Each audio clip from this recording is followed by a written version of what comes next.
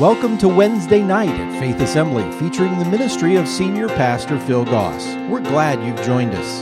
This is going to be brief, and it relates a little bit to what we talked about, because I don't want to belabor the point, but I want to encourage you, friends. If you will develop your prayer life, I know it's not always easy, and I know we feel awkward. Believe me, the first couple minutes every day when I'm in prayer with the Lord are awkward for me. It kind of takes a while to get going, but I just want to encourage you to just persevere. The more you do it, the better you'll get. And I want to encourage you to do that. One of the ways that we teach people and encourage people to pray is through the use of what we refer to as the Lord's Prayer. Pastor Goss has said on a number of occasions, hi everybody who's streaming with us tonight, by the way. My wife is home, she's not feeling well tonight. Hi, honey. Hi, I see you. The points that we like to make is the Lord's Prayer is a model for prayer, right? Just to repeat it like a mantra over and over. There's nothing magical about it, but it's a model for prayer. And one of the things that, I don't know about you, but as I go through it and I consider it, one of the things that I've never really taken a lot of time to think about is the part where we pray, "Thy kingdom come, thy will be done." What is thy kingdom? What does that really mean? If I'm going to pray that, what kinds of things am I praying about? Well, I'm glad that you asked that question, and I want to help you a little bit, because when we pray for revival, when we pray for a move of God among us, what we're praying is for God's kingdom to come into this place, into my life, and into my world, right? But what is the kingdom of God exactly? Well, first of all, let's define the word kingdom, because kingdom is from a Greek word, basileia, and it's from the root word that has to do with a king, but it has to do with a royal dominion or a kingdom. In other places, it could actually mean an actual place of domination, a place where somebody reigns. It's a kingdom. It's the exercise of kingly power.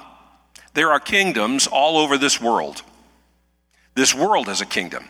Heaven is a kingdom. There are kingdoms in our hearts. So what are we talking about? Well, let's talk about the kingdom here on earth. Matthew 4:8 talks about a kingdom. Speaking of Jesus when the devil was tempting him, it says, "Next the devil took him to a peak on a very high mountain and showed him all the kingdoms of the world and their glory. 'I will give it to you,' he said, 'if you will kneel down and worship me.'" Now, what's the implication of Satan telling Jesus that he will give him that kingdom if Jesus will worship him? The implication is Satan has temporary but certain dominion on the earth. God's allowed it for his plans and purposes. But the point is, there's a kingdom here on earth. Revelation 11:15 talks about a kingdom on earth. It talks about in the future, it says, "The seventh angel blew his trumpet, and there were loud voices shouting in heaven, 'The world has now become the kingdom of our Lord.'" The world, that place that Satan was going to give to Jesus, in the future, at the end of all of this, that world has now become the kingdom of our Lord and of his Christ, and He's going to reign forever and ever. Reign over what? Over the kingdom of heaven. In the Bible, it talks about the kingdom of God, the kingdom of heaven, the kingdom of our Lord. It's talking about the very same thing. But there's kind of an interesting thing about that kingdom, because it's one thing, but it's two things. Let me help you with that. The kingdom of God is internal. Kingdom of God, when you become a believer, is inside of you. It's inside every believer. At the very same time, the kingdom of God is external. It's going on all around the world through other believers, through other churches. So the kingdom of God is internal, but it's external at the same time. The kingdom of God is visible because it exists, because it can be seen in individual lives and in church and in the movement of God in different places. And so the kingdom of God, as it currently stands, is visible to us, but at the very same time, it's invisible. It's invisible because it exists in the spirit realm at the same time that it exists in this earthly realm.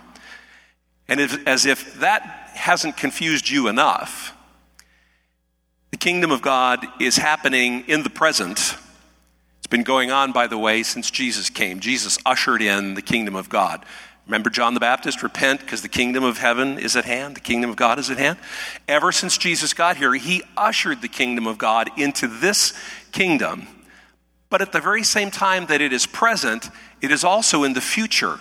Because what we read out of Revelation is something that is going to happen here on earth in the future, when finally everything is brought under the authority and lordship of Jesus and the kingdom of God is finally fully realized. So it's present, but it's future. It's visible, but it's invisible. It's internal and it's external, and it's present and it's future, all at the same time. Isn't that confusing? But it makes sense, doesn't it? Because the kingdom of God isn't like the kingdoms of this world. So when I'm praying, may thy kingdom come, what I'm really praying is both for the kingdom to be lived out through me and out of my life, but also I'm praying for this earthly system that we live under to be replaced and supplanted and done over by the kingdom of God. It's all of that. So we're currently praying for the kingdom of God to come, and we're praying in the future for the kingdom of God to come. Let me give you just a couple of quick things to help you with that whole thing with the internal, invisible, and everything else. Spiritually, the kingdom of God is in our hearts. Luke 17, one day the Pharisees asked Jesus, "When will the kingdom of God come?" And Jesus replied, "The kingdom of God can't be detected by visible signs. You won't be able to say, 'Here it is,' or 'It's over there.' For the kingdom of God is already," the Bible uses, different translations say, the kingdom of God is among you. The kingdom of God is within you. The kingdom of God is in your midst. And the kingdom of God is in your reach. Why is that? Because the king of the kingdom, Jesus, is here. So spiritually, the kingdom of God is within a human heart when we give our hearts and give our lives to Christ. The kingdom of God was near to them because the king of the kingdom was there. And when Jesus came, he inaugurated God's kingdom here on earth. He didn't consummate it. He didn't finish it. He's going to do that in the future. But he did start it. So it is present, and yet at the same time, it's to come. Take a look at the scripture, Daniel 2:44. During the reign of those kings, speaking of other kings in the future, other governments, other countries, the God of heaven will set up a kingdom that will never be destroyed or conquered. It will crush all these other kingdoms into nothingness, and it will stand forever. There's a kingdom coming. The kingdom of God is coming, and it is going to supersede every other worldly, earthly kingdom in the world. And so it's present, and yet at the same time, it is yet to come.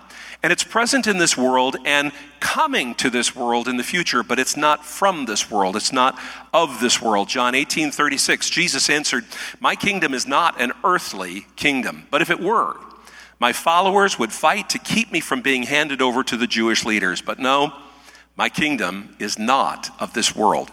What Jesus was saying is, the kingdom in its completion isn't connected in any way with the kingdoms of this world. So if you're trying to take a lot of effort and energy to change the kingdoms of this world and to have an impact in this world, there's a sense in which you're wasting your time, because the kingdom of God has nothing to do with the United States of America. It has nothing to do with the nation of the United Socialist Soviet Republic, or whatever we used to call it. It has nothing to do with any earthly kingdom. Nothing. It's not of this world. And yet, because we live in those kingdoms, the kingdom of God being in us is among the kingdoms of this world. Does that make sense? Am I confusing you totally? Do you get that? So it's both. It's kind of an interesting thing. Present and yet coming, but not of this world. Luke 17:20. One day the Pharisees asked Jesus, "When will the kingdom of God come?" And Jesus replied, we read it a little bit earlier, the kingdom of God can't be detected by visible signs. In other words, the people of that day were looking for some visible sign that the kingdom of God had come. And Jesus was trying to say, my kingdom is invisible. You won't see it. You won't see it when it comes. You won't be able to say, there it is. The kingdom of God is within. It's within you. It lives in hearts. The Greek word entos means it's located in your hearts and your affections, but it's not external. The kingdom of God at the same time is a literal kingdom. We're not talking about something that's a metaphor or a simile. It's kind of the kingdom of God is like this or like that. It's a literal kingdom. It's an eternal, heavenly kingdom, and yet it transcends heaven's boundaries. It's not bound up in heaven because parts of it, expressions of it, happen right here on earth. So it's definitely heavenly. Look at Luke 23. Jesus is on the cross. One criminal says, hey, if you're really that guy, get us all down from here. And the other thief, the other criminal protested, don't you fear God even when you've been sentenced to die? We deserve to die for our crimes, but this man hasn't done anything wrong. And then he said, Jesus, remember me when you come into your kingdom. He's speaking of the heavenly kingdom, but he's also speaking of the kingdom that is to come. Because every Jew knew that one day there's going to be a kingdom of God here on earth. And so he said, remember me when you come into your kingdom. And Jesus replied, I assure you today you'll be with me in paradise, a heavenly kingdom. There's another kingdom yet to come. So it's definitely heavenly. So we learn from Jesus' response that it's heavenly and it's today. It's right now. But it definitely is, or at this moment, and will be earthly.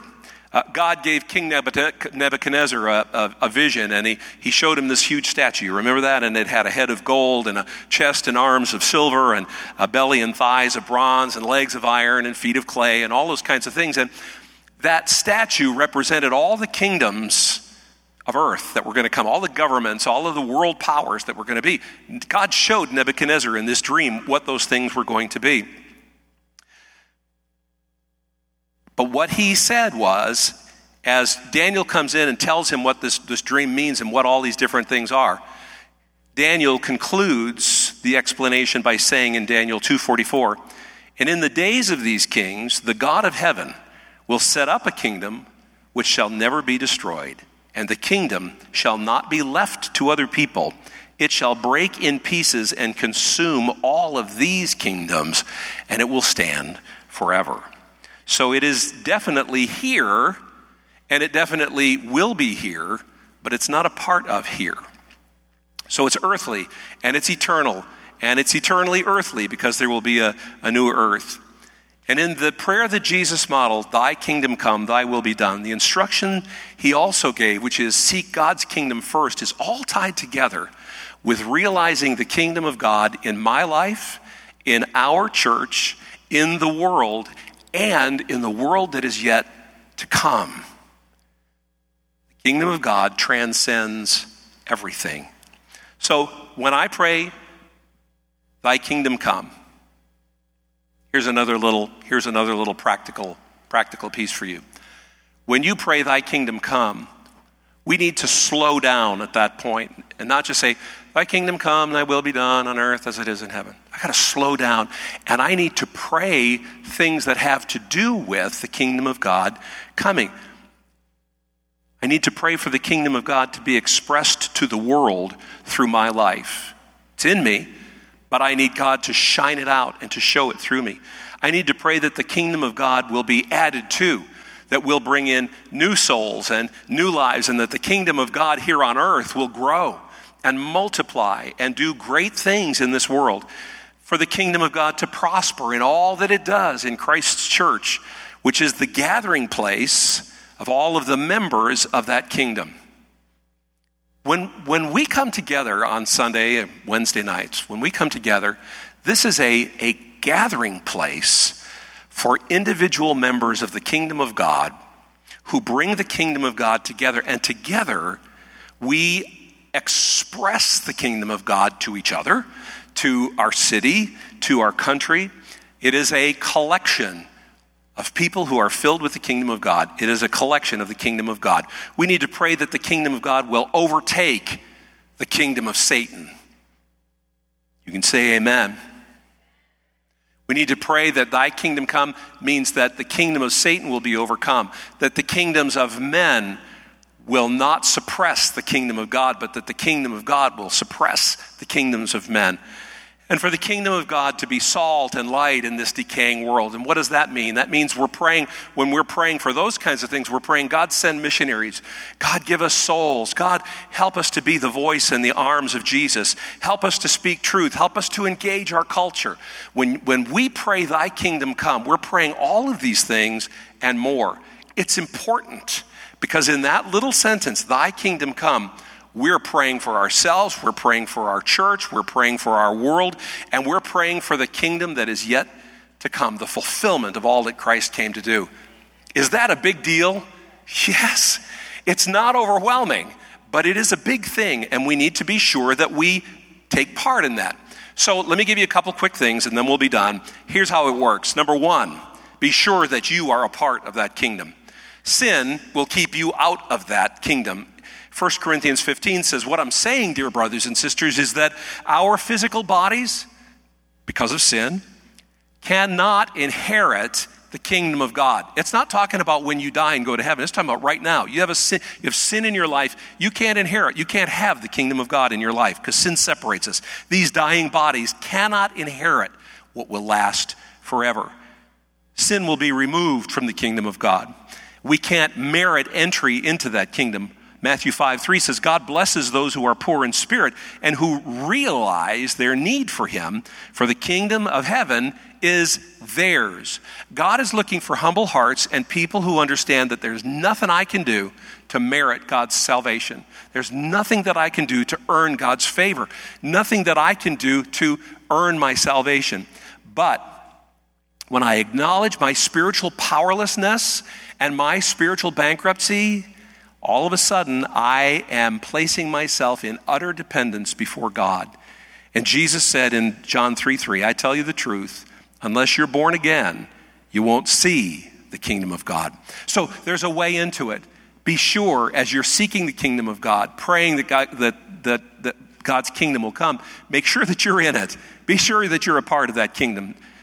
Secondly, or thirdly, I guess it is, if you aren't, you're invited. You were invited. 1 Thessalonians 2 says, we pleaded with you and encouraged you and urged you to live your lives in a way that God would consider worthy. Not worthy of salvation, but the kind of walk that's worthy of what we've been called to. For he called you to share in his kingdom and his glory. Friends, tonight, God's calling you. He may have called you to a place of salvation before. He calls you again tonight into the kingdom of God. We have been invited. And when you give your life to Christ, when you experience his free gift of salvation, you are a part of the kingdom of God. Once we embark on this process, we are symbolically conveyed into the kingdom of God.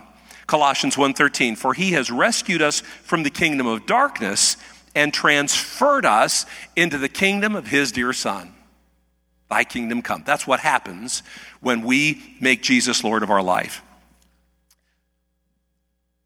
At the completion of the process of being born again, we are changed into immortal beings. Immortal means live forever. When you are not in a saved state, your body will die and your spirit will die and live in death for eternity. But when you make Jesus Lord of your life, when you accept by faith, by believing what Jesus has given to you, you suddenly and instantaneously are given eternal life. And you are a true eternal being, immortal being. And we become also priests and kings of the kingdom of God. Can you imagine that? Not just that you get your sins forgiven. Oh, that would be good enough, wouldn't it? Wouldn't that be awesome? But that God has more for us to do, that he wants to lift us and elevate us and make us important parts of that kingdom. Revelation 1:6, he has made us a kingdom of priests for God. Friends, who's he talking about? Made us. Made us. Christ makes us a kingdom of priests for God, his Father. All glory and power to him forever and ever. So make sure that you're a part of the kingdom. Step number 2, now that we're in it, and I hope that you are, and if you're not, no time like the present. Now that we're in it, we're supposed to devote ourselves to seeking and praying and bringing to pass the kingdom of heaven, the kingdom of God's fulfillment and expression in our individual lives and in our church and in the world to come. So if anybody told you all you got to do is give your life to Jesus and everything will be hunky-dory and you got no more that you got to do, somebody lied to you or didn't tell you enough. But as members of the kingdom of God, think of that. As citizens and members of the kingdom of God, we have responsibilities. There are things that we're supposed to do. So we're supposed to pray that the kingdom of God will come through our lives and through our efforts. Matthew 6:10 is where we get this out of the Lord's Prayer. May your kingdom come soon. And to accomplish that, may your will be done on earth as it is in heaven. Friends, we got a lot to do. You can't merit salvation. You can't merit the favor of God. He loves you. God doesn't love you any more than he possibly could. You can't do anything to make God love you more. You can't do anything bad to make him love you less. God just loves you, and he calls us into this relationship with him, the very kingdom of God, and he gives us things to do. Thy kingdom come involves us as we rise up as lights to push back the darkness, as we go forth and proclaim the good news to this world. We have a job to do because we're a part of the kingdom of God. Now, when I'm praying for the kingdom of God to come, I'm also in effect praying against the kingdom of Satan, who I told you earlier has been given temporary but very certain authority in this world because it's part of God's plan. Don't you worry. God's got a reason for it. God's allowed this to happen. It's going to bring him glory, and you just have to believe by faith that God's got this covered. But part of what we do, because he has been granted that, and because we are now a part of the kingdom of God, is that we are lights to push back the darkness of the kingdom of Satan. We are salt to bring preservation to the decaying world that Satan has brought sin into and is trying to destroy so that he can damage what God has done. And so I'm praying in effect that Satan's kingdom and his efforts will be squelched and overcome, and that his kingdom will be supplanted by the kingdom of God. So we prepare for the kingdom of God by living according to the rules of the kingdom of God now and inviting God's presence as we'll see it. So when you pray for God, for the kingdom of God to come into your life, what are some of the things that you could pray? God, purify me, teach me, help me, use me, be glorified through my words and through my deeds. We do that when we pray for the salvation of others. How many of you have unsaved friends and loved ones? I don't know anybody who doesn't know somebody who isn't saved.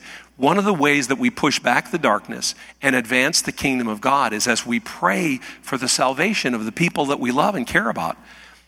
But then as we allow ourselves to be the mouthpiece of God to help that salvation to come apart. We pray for the people of governments now. Verse in the Bible, I'm not going to put it up. It says, pray for everybody, pray for all the leaders, pray for everybody in authority. We bring about the kingdom of God when we pray that God's will and God's purpose will be done through everybody from the president on down to the local school board, people in authority over us. We bring about and we pray for and ask for the kingdom of God to take place when we pray for some of these other things of the kingdoms of God. And the kingdom of God is already here, but it's not yet. It's a paradox. It's a both and. At the same time that the kingdom of God is existing and advancing in us, it's advancing and will exist fully when Christ returns to earth and sets up that kingdom. Revelation 11:15. The seventh angel sounded, and there were loud voices in heaven saying, the kingdoms of this world have become the kingdoms of our Lord and of his Christ, and he, Christ, will reign forever and ever. That's what a kingdom is. And in the meantime, Acts 1:6, they gathered around him and asked, Lord, are you at this time going to restore the kingdom to Israel? By the way, nothing wrong with praying for Israel. We love Israel. Israel, they're a chosen people. But listen, it was never Christ's intention to restore the kingdom of God to Israel. And the way we know that is by the way that he answered this question, because the kingdom of God isn't Israel, and it's not America, and it's not anything of this world. It's the kingdom of God. And what he said was, rather than saying, I'm going to restore the kingdom of Israel in about 20 years, what he said was this. He said, it's not for you to know the times or the dates that the Father has set by his own authority. He answered them without answering them. But don't worry about when that kingdom will be restored, because you are going to receive power when the Holy Spirit comes on you, and you will be my witnesses in Jerusalem and in Judea and Samaria and to the ends of the world. When we pray for thy kingdom come, we are praying the rule and reign of the kingdom of Jesus in our lives and in our world. Now let me conclude with this, and this is not in your notes, so listen. Because this is where all of this is headed. When you pray for the kingdom of God to come, yes, here in our lives, yes, here in our church, you are also praying for one of the most amazing things, the culmination of the plan of God in the future, I think in the near future. Hebrews 10:12 says, "But our high priest offered himself to God as a single sacrifice for sins, good for all time. Then he sat down in the place of honor at God's right hand. There he waits until his enemies are humbled and made a footstool under his feet." Then what's going to happen, Steve? I'm glad the Bible tells us, Philippians 2:6. He, Jesus, humbled himself in obedience to God and died a criminal's death on a cross. Therefore, because of that, God has elevated him to the place of highest honor and given him a name above all other names, that at the name of Jesus, every knee should bow in heaven, that's angels and people who are there, and on earth, that's you and me, and under the earth, that's those who have died. And every tongue will declare that Jesus is Lord, to the glory of God the Father. Jesus is the coming conqueror over the kingdoms of this world, and he will come and establish his world. Thy kingdom come. That's in part what it means. And how does it become the kingdom of God? 1 Corinthians 15:2. After that, the end will come when he, Jesus, will turn the kingdom over to God the Father. Think about that. Having destroyed every ruler and authority and power, for Jesus Christ must reign until he humbles all his enemies beneath his feet. And the last enemy to be destroyed is death. For the scriptures say God, the Father, has put all things under his, Christ's authority. And then when all things are under Christ's authority, the Son will put himself under God's authority, so that God, the Father, who gave the Son authority over all things, will be utterly supreme over everything, everywhere. That's the kingdom of God. That's what's coming. That's where all of this is headed. And we pray, God, may thy kingdom come and thy will be done on earth as it is in heaven. Revelation 21 tells us what that day will be like. Now, close with this. Then I saw a new heaven and a new earth, for the old heaven and the old earth had disappeared, and the sea was also gone. And I saw the holy city, the new Jerusalem, coming down from God out of heaven like a bride beautifully dressed for her husband. I want to see that, don't you? This huge glowing city coming down to the earth from God. I heard a loud shout from the throne saying, "Look, God's home is now among his people." Part of God's coming kingdom is that he will live with us and we will live with him. We'll sing that song, "I Am Yours," like we never have before. And they will be his people. God himself will be with them. Think of that. He'll wipe away every tear from their eyes, and there will be no more death or sorrow or crying or pain. All these things are gone forever. He who is the faithful witness to all these things says, "Yes, I am coming soon." And John says, "Amen. Amen. Come, Lord Jesus." The kingdom of God is among you. The kingdom of God is to come. May thy kingdom come and thy will be done on earth. The kingdom of God, friends, is coming. May the kingdom come and God's will be done on earth as it is in heaven, in my life, in your life, in our church, and on this earth. I don't know about you, but I want to be a part of that, and I want to be a part of praying it in and being there when God does it. Amen? What a wonderful privilege we have. Lord, I thank you for the great, precious promises that we have. I thank you for the great and wonderful future that we have when your kingdom finally and ultimately victoriously comes and rests upon this earth, and we will be with you and you will be with us, and so shall we ever live with you. God, may your kingdom come and your will be done on earth as it is in heaven. We pray in Jesus' name. Amen.